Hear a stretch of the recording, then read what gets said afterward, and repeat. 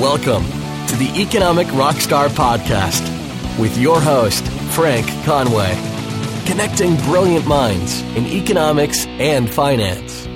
In this week's episode of the Economic Rockstar Podcast, I speak with Julie Nelson, Professor of Economics at University of Massachusetts, Boston. Julie talks to us about the importance of ecology in maintaining a sustainable economy of the future and why it's necessary to include it in economics textbooks today, as well as the continued inequality in gender roles, perceptions and incomes. You can find all the links and resources mentioned in this episode at economicrockstar.com/Julie Nelson. Never miss an episode of the Economic Rockstar podcast. Visit economicrockstar.com, submit your name and email, and you will get each episode straight to your inbox. I know how much you love audio, so why not get a free audiobook with Economic Rockstar today? I've teamed up with audiobooks.com to bring you this amazing offer. Visit audiobooks.com/rockstar to download your free audiobook now. Economists have gone a long way from that sort of definition of objectivity and tend to think of objectivity and rigor as being guaranteed purely by math, which is a really silly point of view if you think about it from any broader perspective. Math gives you internal consistency. It does not give you objectivity and reliability. Yeah, no, there's still a very long way to go to be thinking about gender in a equitable and intelligent way. I'm waiting for the article to be written that says we really need to pay CEOs badly, because that's the way you make sure that you only get the CEOs that have the interest of the company at heart. You don't see that. You don't see that because somehow money has gotten associated with self-interest, and caring is supposed to live on air. Hi, Frank Conway here, and you're listening to the Economic Rockstar Podcast. I am so honoured to have Professor Julie Nelson join me today. Hi, Julie. Welcome to the show.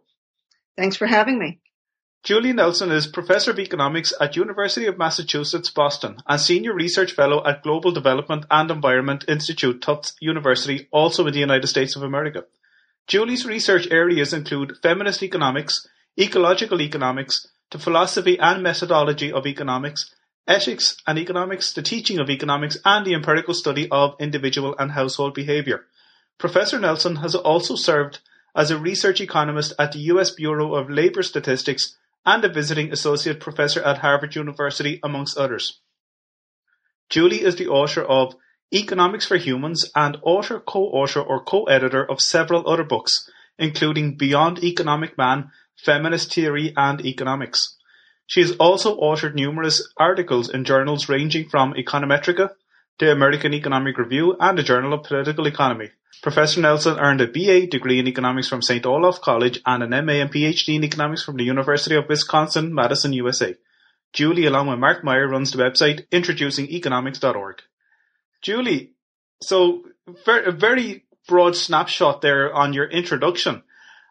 And I suppose it captures the essence of what your approach to economic thinking is. And correct me if I'm wrong by trying to summarize it in a couple of words, but it's to do with your traditional views of economics along with ethics and the role of women in economic theory or the economy. Well, that's one way to look at it. As the introduction says, I go into economics from a number of different angles. Definition, methodology, uses of it, feminist, ecological points of view, and straight old mathematical methodology aspects that are badly used. And when you say badly used, what do you mean? Is it that we adopted them from the discipline of physics and we tend to tweak them in order to suit the theories that exist?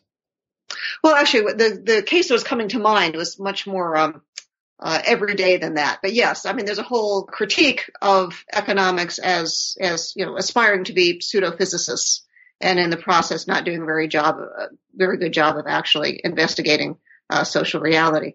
The one I was thinking when I said that, because I was just writing again about it recently, is some behavioral economics research on differences in preferences by gender.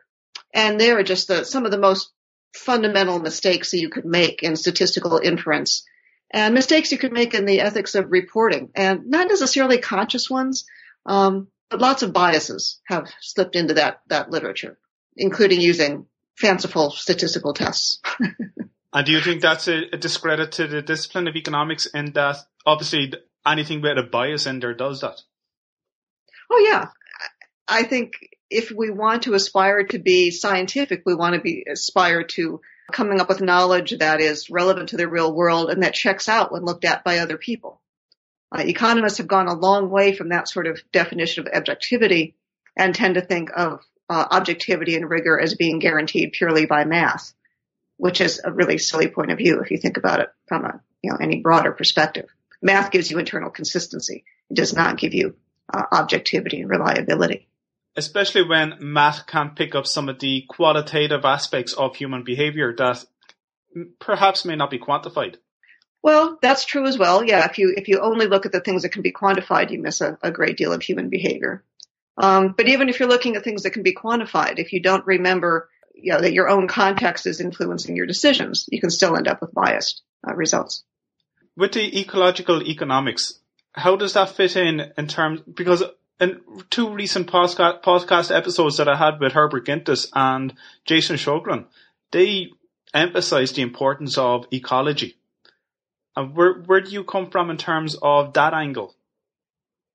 Well, just, as a human being, I've become a lot more worried about things like climate change, species extinction, waste buildups, et cetera. I only started working in ecological economics relatively recently compared to how long I've been working in feminist economics. But the thing that struck me right off the bat when I turned to look at it was that the natural environment and women have been treated very similarly in traditional economics. That is, both women's traditional labor in rearing children, taking care of the home, and the environment's, services of taking care of waste and, giving us resources and all of that, have been utterly taken for granted. I mean, what's in a neoclassical production function? There's capital and labor. There's no natural resources. There's no energy. There's no thought about where the labor comes from. In economics, people just kind of spring up ready to work.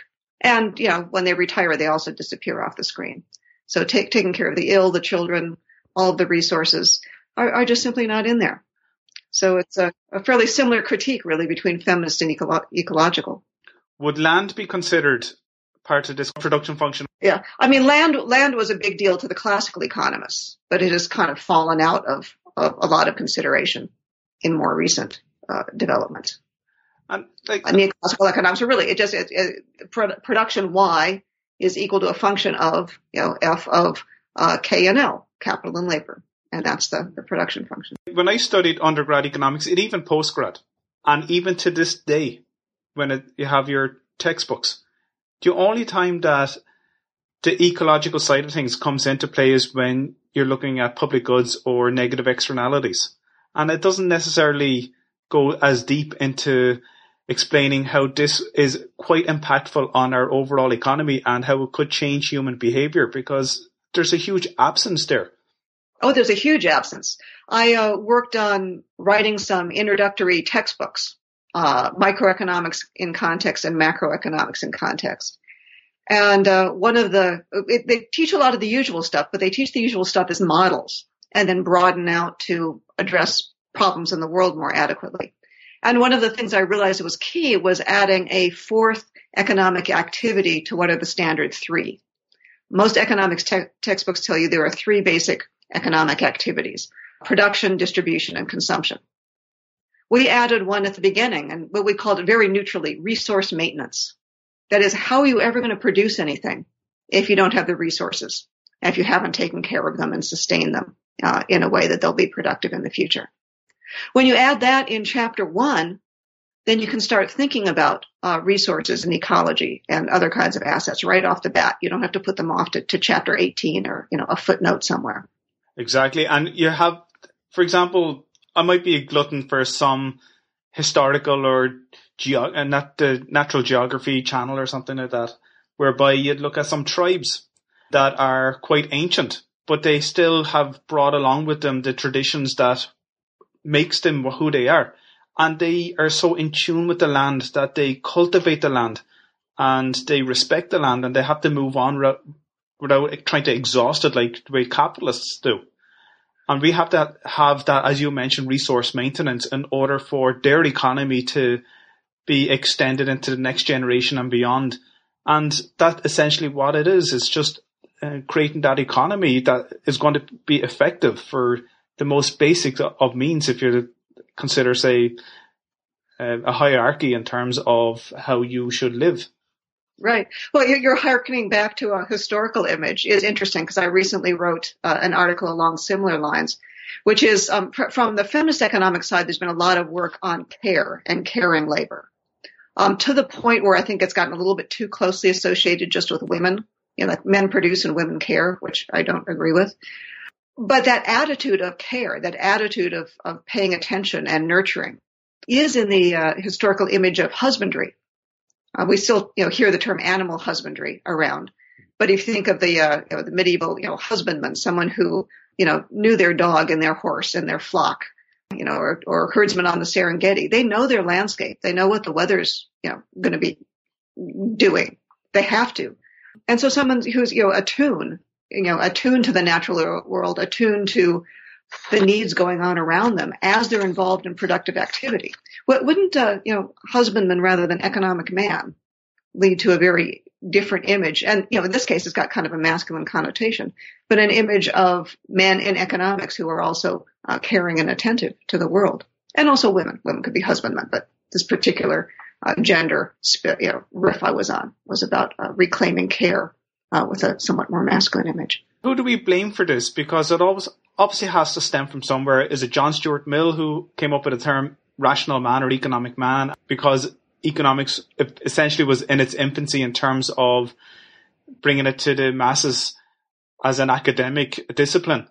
It has branched on beyond that, and we end up having to criticize the likes of the males who had dominated essentially the discipline. And, when I say dominated, it has really been dominated by men, especially at the beginning. And as a result, we end up with these male connotations, really. Well, it has been and still is quite male dominated, although less so now than earlier. The idea of blame, though, it's probably too harsh of a word, really. Yeah. I think in terms of the development, I think we can think of kind of good ideals gone wrong. Okay. There's nothing wrong with wanting to be, scientific and precise, but it really goes bad if you've got a very strange idea of what, say, scientific objectivity is, which I already spoke about, or you feel that science has to look a certain way. You mentioned John Stuart Mill. He had a very influential essay back in 1836 that was really the creation of a root of the economic man image. And he was enthralled with geometry. And he thought, geometry was really cool. Could we develop an economics that is scientific in the same sense as geometry? Well, geometry is really cool, but I think it's pretty stupid to try to model economics after it. John Stuart Mill also said a lot of intelligent things. And in that essay, he said no one would be so silly as to try to address an economic problem without looking at its social and ethical and physical and political dimensions. But later economists didn't remember those cautions of Mill's and just kind of ran with the math aspect of it.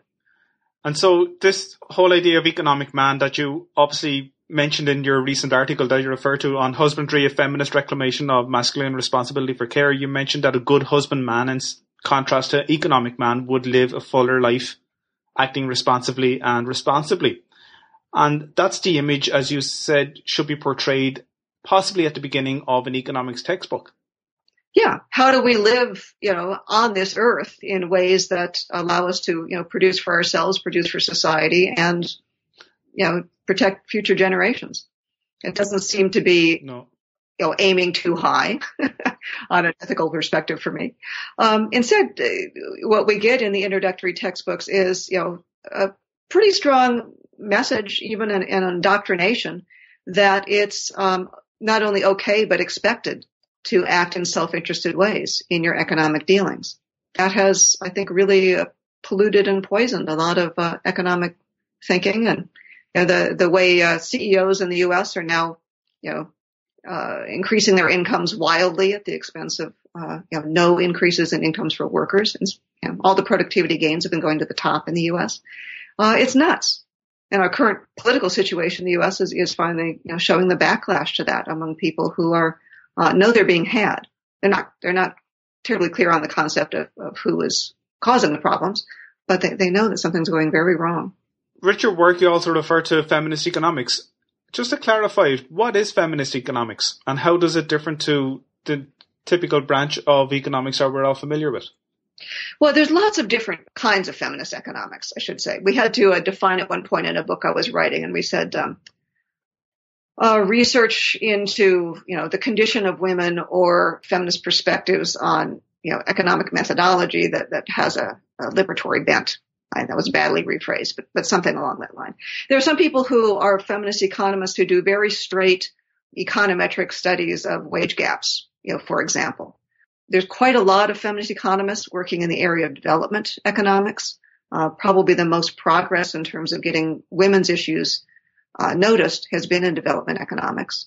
There's women working macro or feminist economists. Some feminist economists are men, by the way. It's not an all-women field. Gary Becker, I suppose, being the most notable, I think. Well, I don't think he would put himself. Actually, Amartya Sen, I would say, would be the most notable. Gary Becker looked at women, but did not have the liberatory bent that we're talking about. A lot of his models kind of explained and excused gender roles. Amartya Sen has done some wonderful work on gender, on about the missing women, cooperative conflict models of household behavior. Very early supporter of the Journal of Feminist Economics and our efforts. So I would say he's the leading male. And a number of brave men come to the annual conferences and participate in the sessions.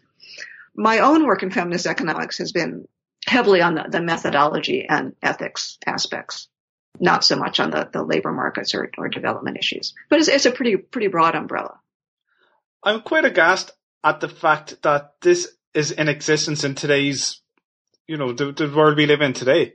When I hear the word feminism, I think of the feminist movement, even going back to the early 20th century. Mm-hmm. But to have this coming on and not fulfilling the roles and recognizing the role of women, and one of the most current debate, and I think it's worldwide, is the wage gap between the football players, the US football players, male and female, and even though the females have more winning trophies than the males. Yeah, and make about 40% as much. Yeah, that's. I just don't get it really, to be honest, because it's not as if we're two species. I think you might have put it like that before. Right. Yeah. No, there's still a very long way to go to be thinking about gender in a equitable and intelligent way. And why is that? Why would that be the case, do you think? I know you mightn't be able to put your finger on it, but is it because we have, I don't know if it's male-dominated world, or am I being naive? Well, we do have a male-dominated world, but it goes deeper than that. I mean, you can find women espousing what I think of as quite, anti-feminist positions or, views.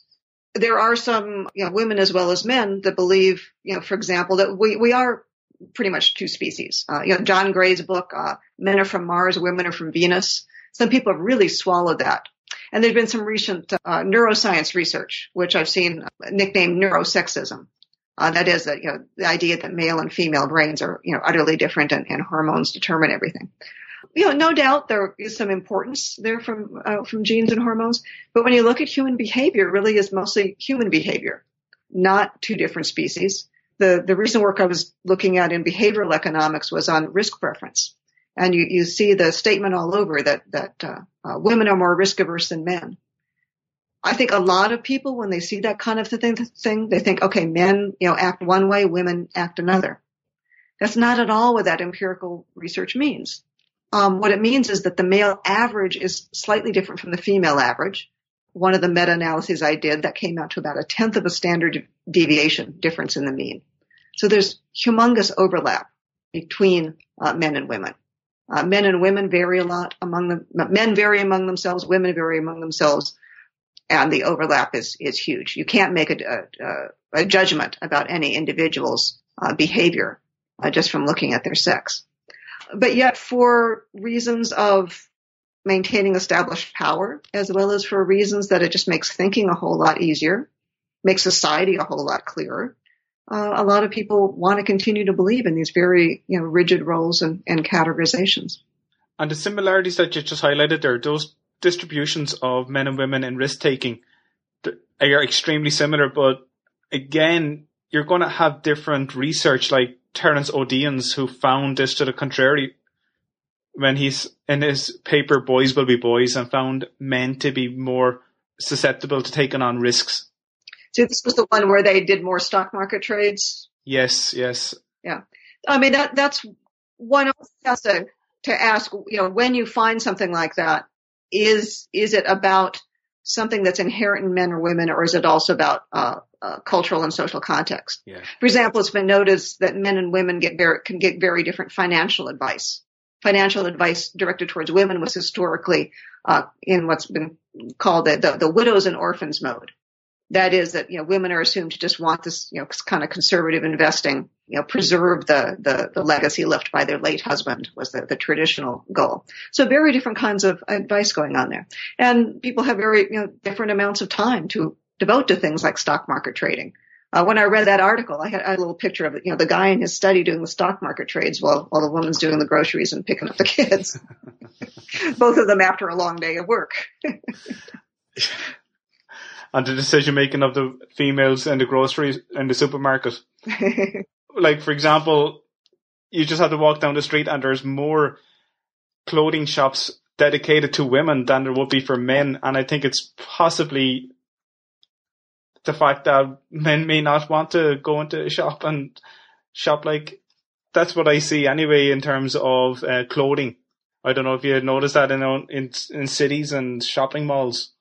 Well, I'm not, if anybody quotes me saying there's no differences between men and women, they'd be way off base because, clearly there are some differences in physiology and behavior that come on. But the point I'm trying to make is those differences get very much exaggerated, and we tend to forget all of the other factors that can go into that.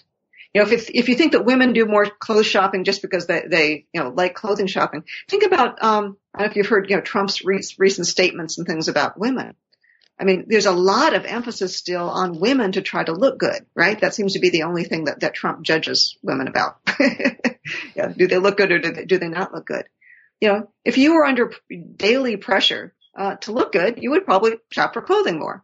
And so it's almost like a culture that's being built up and perceptions. Oh yeah, that's what I'm saying. And it's nothing to do with individual. Well, it's obviously an individual thing, but it's nothing to do with gender differences. It's just whatever culture. So if a person is put into a culture whereby you're encouraged to trade a lot more based on your peers or your supervisors, male or female, they'll tend to do that. Yeah. But this was actually one of the things that I think is the exaggeration of stereotypes about risk is obviously can have some negative consequences for women.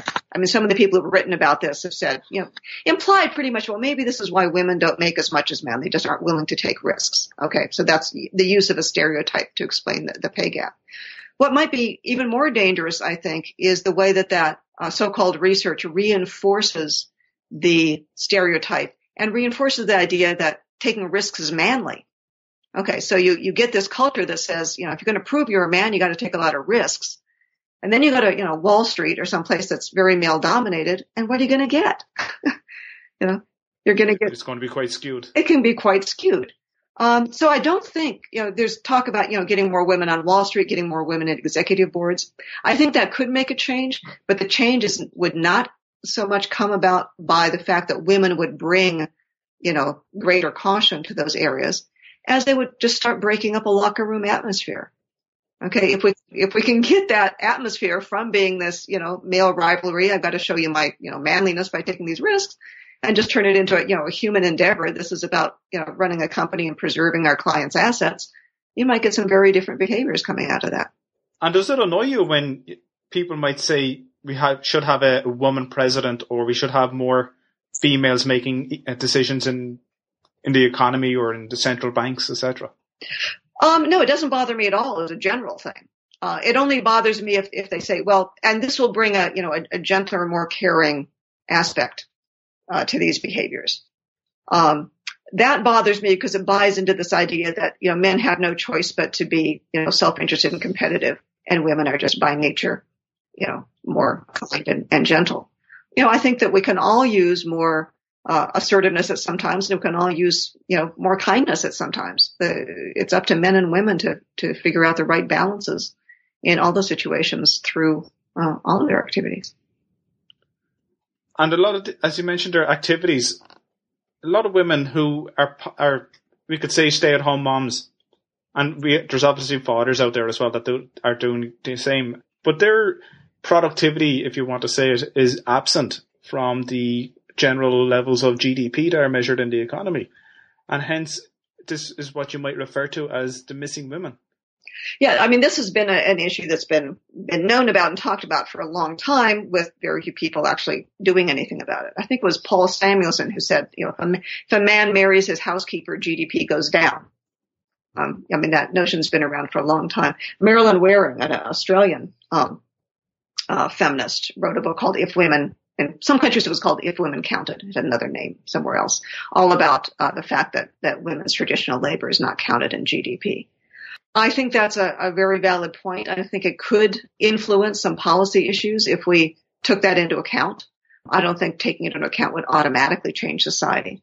But if we, again, are working towards a more equitable society, if we want to really know how our economies are doing, we should pay attention to that tremendous amount of work that goes on that's currently not counted. Julie, in your book, Economics for Humans, I'm sure we touched on some elements of it. Could you synopsize that book for us? What it was trying to get at was this division that we've made between economics and care, or economics and ethics. The idea that the economic world is, competitive, profit-driven, this sort of thing. And then there's this other world that's more feminine and caring somewhere else. It turns out that economists are to be credited, blamed, anyway, with starting a lot of myths about how the economy works. Even in the U.S., which, may be the pinnacle of business thinking or profit-oriented thinking here, it's not required that businesses only look at making a profit. That was invented by economists. That's not in the law at all, even though it's widely believed to be. And in fact, companies that last for a long time are often companies that have broader interests.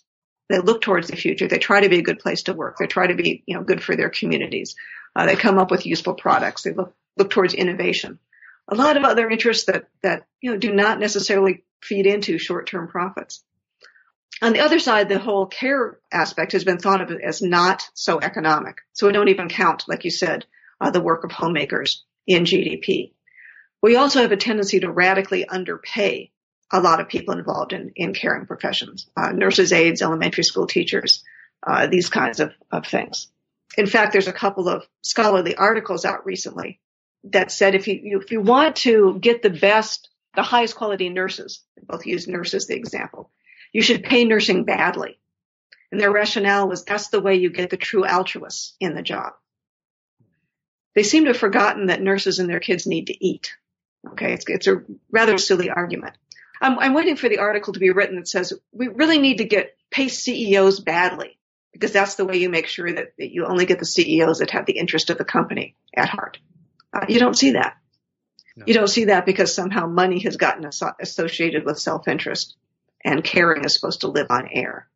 And the point of Economics for Humans was that caring needs resources, and economics needs ethics. We are in very bad shape as a society if we let our caring infrastructure go away, or if we follow these, greedy, self-interested, opportunistic modes of business life. A thought just came to mind there. I suppose I could be talking just what I see your experience here in Ireland, and I'm sure it's the same in every other developed country.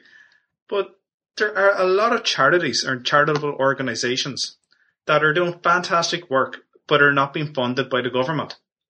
And I think it's almost, I don't know whether I'm a conspiracist, but if the government is aware that if people are altruistic by nature or are somewhat charitable, they will end up funding the needs of, say, a hospice for one particular area, and it saves the government from funding that from their own resources.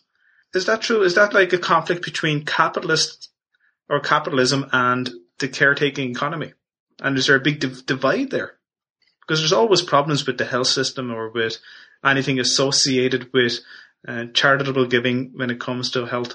Well, there is the case in the U.S. It's things like mental health budgets keep on getting, cut back and cut back, until some, crazy pulls out a gun and kills a bunch of people. And then there's a bunch of demands saying, why did the mental health system not deal with this person earlier? If you look back at history, it's because you kept on chopping away at their budget. So yeah, there's a lot of very short-sighted decisions that go on. That said, in the U.S. we have this other bizarre case of, I can't really call it the healthcare system. It's the medical system, the pharmaceutical companies, the medical device makers. There's a whole lot of money being made in health-related things right now in ways that, are not doing a lot of service to public health. There's poor parents who can't afford vaccines at the same time that we've got, bizarrely, specialized but lucrative drug stuff going on. Anyway, healthcare is a big ball of wax, but certainly the idea that, particularly actually another strange thing in the U.S. healthcare system that I knew personally from family experience was the government and insurance companies are much more eager to pay for medical devices and drugs and hospital stays than they are to pay for, say, home housekeeping care or visiting nurses or that kind of thing. The actual hands-on care, which is done mostly by women and immigrants in the U.S., is utterly starved of resources, whereas the more industrial aspects get better funded. A beggar's belief that with the bailout that we've experienced, pretty much socialize all of those private losses that were made by banks and bondholders. And we could have corrected our own healthcare system if we had pumped in a fraction of that money over the boom that we had experienced up to 2007.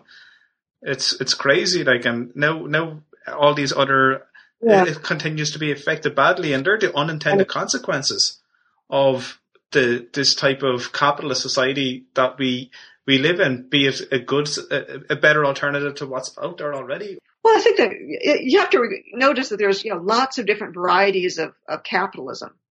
And what we're increasingly getting in the U.S., and I think you're getting, in Ireland and other areas as well, is a crony capitalism in which, fairly, opportunistic and unethical business leaders are coming to the fore, paying themselves enormous salaries. And then there's a revolving door between them and their supposed government regulators. That's why we got the bailouts, et cetera, in the U.S. If you look at, it's the Goldman Sachs executives becoming the government executives and vice versa. Same group of people running both shows and using government to serve the interests of the banks over the people. So yeah, it's a pretty dire straits. But it wasn't always this way. Some of my friends on the left look at this and say it's just the natural outcome of capitalism. I personally don't think that's necessarily the case. We did not have this kind of wide CEO worker disparity. We did not have this Wild West financial system. Even in the U.S., if you go back, 40, 50 years, it was a very different kind of capitalism then. If you look at capitalism in the Nordic countries or in Japan or, a number of other places, it's very different depending on the historical, cultural context. Can I ask you, actually, I had another question in mind, but I'll ask it in a while, and I don't know whether this is any way relevant, but correct me if I'm wrong. Is prostitution feature in GDP? I'm not sure. I know drug trafficking or drugs is taken into consideration. In the U.S., prostitution is legal in Nevada. So I would guess that at least there it would figure into, state level measures of production. It's a regulated industry. To the extent it is illegal, no, it did not appear in the official statistics.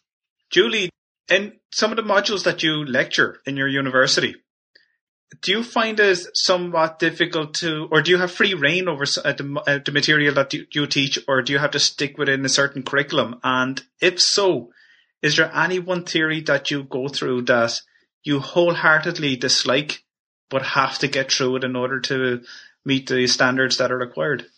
I teach different courses. As I said, I helped develop some introductory textbooks, and I've taught from both of those, both intro micro and intro macro. And there are some theories that I don't think are as important as other economists think, but you're kind of required to teach them in those introductory level courses so that students, have the same background when they go on to other courses. And I don't necessarily mind teaching them as long as I can teach them as models. Most textbooks say, this is the way the world works. I say, this is the way some economists have thought about describing how the world works. And then we can compare that to other theories and to actually, what's going on in the world. So I won't say that there's any that, if you can teach them as models, aid students to understand the assumptions being made and the uses and abuses of them as models, it's much easier to teach things that seem kind of silly. You might wonder why you're spending all the time on them. I also teach a gender and economics class where one of the models that I find oddest, but I didn't cover it because I thought it was, so out of date that it wasn't necessary to cover. But my students started finding it on their own and parroting it in research papers, was what was called a human capital explanation for why women make less than men. And it was an explanation that was dreamed up in the, I think pretty much the 60s, maybe the early 70s, that said that, well, women make less than men because they know they're not going to be working for as long, so they aren't as motivated to invest in education. And if don't invest as much in education, you make less. So that's the theory. Unfortunately, these days, women's college enrollment is higher than men's. And yet students will still find that theory if I don't discuss it in class and say, well, women, don't make as much as men because they don't invest in education. Even though the statistics are staring them in the face otherwise. And some of the theories that you do teach, do you have an example of one that you might like to briefly enlighten us with? That relates to maybe the aspects of caretaking or ethics or ecology. I'd be just interested to see how you might be able to relate your thinking with some of the theories that have existed in the past, or is there something, a theory that you yourself have built up to explain behaviors? I'm trying to think. One example of a way you can use something that looks very much like an old theory to discuss an ecological point is to talk about Pigovian taxes. That is, taxes that actually move markets towards becoming more efficient. The usual story is that taxes make markets less efficient because they cause deadweight loss. But if you have something like carbon that's being used, way too much, releasing way too much carbon into the atmosphere, if we're able to tax that, not only does the government get revenue, but the economy actually becomes more efficient because you're pricing the carbon at its true cost rather than a ridiculously low cost. And you can graph that. I made up a little diagram for that. We included in some educational materials I did. Same, classic sorts of diagrams, but with a new spin. Now it's about how we get welfare gains from taxation, that kind of taxation rather than welfare loss. And those welfare gains are based on the taxes that the polluter pays for the carbon emissions? Yeah, because when you start charging people more for something that is causing a negative externality, you get the revenues from the taxes, and it also motivates them to find other alternatives, so they do less of that activity. And we can see that today, I suppose, in the car manufacturing industry with Tesla coming out with the battery cars or the electric vehicles, and also the transition with other car manufacturers that are heading that way. Whether it's going to be a success or not, but I'm sure it will be. We'll end up moving away from the petrol age to that battery age, and all those carbon, I don't know whether it's successful or not because of the lobbyists that are out there to try to reduce the carbon emission taxes through the Kyoto Agreement. I don't think the US are part of that Kyoto Agreement, I'm not sure. But we are heading in the right direction, aren't we? We will be going in the right direction sooner or later, whether we want to or not, because these things are really happening. The real issue now is speed. The U.S. has been dragging its feet compared to a lot of Europe in coming up with practical solutions, and also dragging its feet in terms of the development of new technologies, which is a real mistake in terms of the long-term outlet prospects for the economy. Economists have pretty much known for a long time that we need something like a carbon tax to discourage negative externality producing energy sources and encourage the development of new ones. It's really more of a political issue that they have not come into existence. And there is disagreement on economists about the size of those. I tend to believe that we really need some dramatic action, and we need it very soon. This is what the science is telling us. And yet we're not really moving on that nearly as fast as we could. And do you have any personal views on nuclear? as an alternative? It looked kind of, it's sort of a good looking in the short run sort of alternative because it does not have the same carbon emissions. Again, I think when you start talking about climate change, you start really thinking more in generational terms, in hundreds of years rather than decades. And I think nuclear doesn't look so good when you look at it that way. We really have not solved any of the waste storage problems. And, if we think carbon dioxide is bad, what nuclear waste badly stored could be doing down the line, looks really awful too. Julie, can I take you in a slightly different direction, Oh. but still close to heart? It's based on your blog, introducingeconomics.org. Uh-huh. Why did you set this up? Well, Mark Meyer and I both had an interest in economic education. I'd worked on these university textbooks. Mark had been involved in some discussions about high school and kindergarten through 12th grade, but particularly high school level economics education. And high school education tends to be even more narrow-minded and simplistic than introductory college level education. And so we put together a book published by Amy Sharp called Introducing Economics, and this website, which unfortunately we have not been able to update very much recently, but to give teachers, high school teachers, the idea that there are other resources out there. We looked at textbooks, for example, that one of the textbooks I remember said that the reason we have air pollution is that nobody's created the right kind of market for air, which is just kind of a mind-numbingly free market way of phrasing the issue and what its solution could be. And so we just created a book with a chapter and kind of some historical commentary about how things came to be this way, and then mirroring chapter by chapter what you tend to see in some of these materials. What are some alternative views on the role of the corporation? What are some alternative views on consumerism, consumption in the environment? These sorts of things that high school teachers generally will not find in the materials that they get. Is that again because their hands are essentially tied? Or would it be a good idea, like, I don't know what the system is like in the US, would there be freedom to maybe do project work that the student can actually take on themselves and branch out into an area that they may be interested in? And this is where something like your website, introducingeconomics.org, would give some kind of insights and some information as to how you might be able to take on some of this research. Yeah, well, the website and book were really more geared towards the teachers. Most of the teachers will not have studied a whole lot of economics themselves, so they might not be sure what kind of resources are out there. At the high school level, it's also quite tricky. Mark and I also wrote a couple of articles about the high school standards movement. There has been increasing demands in the U.S. to standardize education and make sure that students are learning a certain list of things. And the people who've been working on that for economics tend to have quite conventional views. People in the state legislatures that put these things together tend to have quite conventional views. So it's a little different picture at the high school level than it is at the university level. But to the extent that teachers do have some, individual teachers have some discretion in what they teach, we hope that website will be helpful. And we hope our other articles about the standards testing or standards movement might help wake people up to what we would really want to have in those standards if they are going to exist.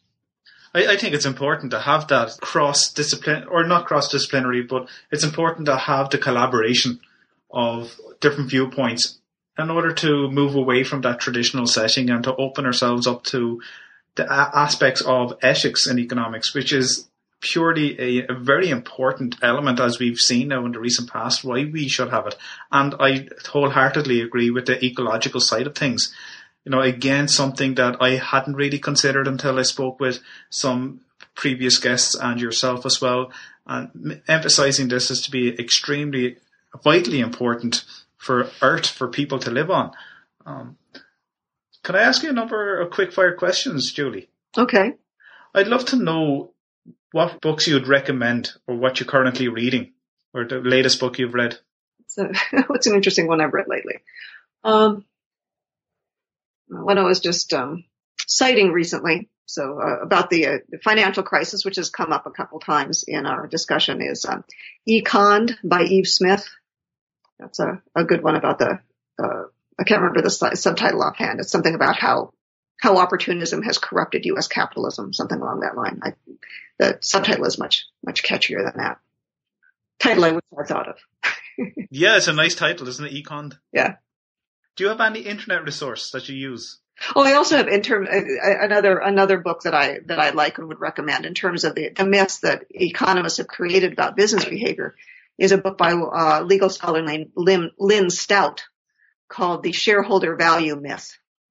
Talks about why profit maximization is a myth and a little bit about the role of the economist in creating it. Yeah, that's true, isn't it? That is a big myth. Yep. The role of profit maximization. And then again, that's coming from the mathematization of economics that has been introduced. Yes, exactly. Do you have any internet resource that you'd like to share with us that you actually use? Oh, I use a variety, and I can't really point to one. I hope it's I just recently started putting together my own blog, but it's under construction now. If you ask me a few months from now, I'd mention that as a resource. But do you have a domain for it yet? Yeah, it's julienelson.com. Julie A. Nelson, and A is your second name, isn't it? Yeah, and there's no punctuation or blanks or anything in there. Just Julie A. Nelson. Julie A. Nelson, and this podcast will be up in the future still, and people can still listen to it. So, okay. I'm sure that website will be up and running in a few months' time. And if you're listening to it for the first time, well, why not check it out? JulieANelson.com. And Julie, I'd love to know if you'd like to give us a takeaway before you leave on this work that you're doing, or the mentality that you take with you in approaching economics and sharing it with us on the internet, etc. Well, I guess one takeaway is, be careful about what you believe that economists are telling you. Another one is that to remember that wherever we are in our life, whether we're at work in a business or at home, we're bringing our whole selves with us. We don't just bring parts of ourselves. So if we want to be an ethical person anywhere, we need to do that when we're at work. Julie, thank you so much for being so inspiring and for joining me in Economic Rockstar. I had a blast and I personally learned a lot from you. I really enjoyed our conversation. Share with our listeners where they could find you. I am at University of Massachusetts, Boston, Economics Department, julie.nelson@umb.edu. And julieanelson.com, and it's live and kicking. You can find all the links to Julie on economicrockstar.com/Julie Nelson. Julie, thank you so much for being so generous with your time. You are an economic rock star, and that's gender neutral, as you're well aware. It was fun talking with you.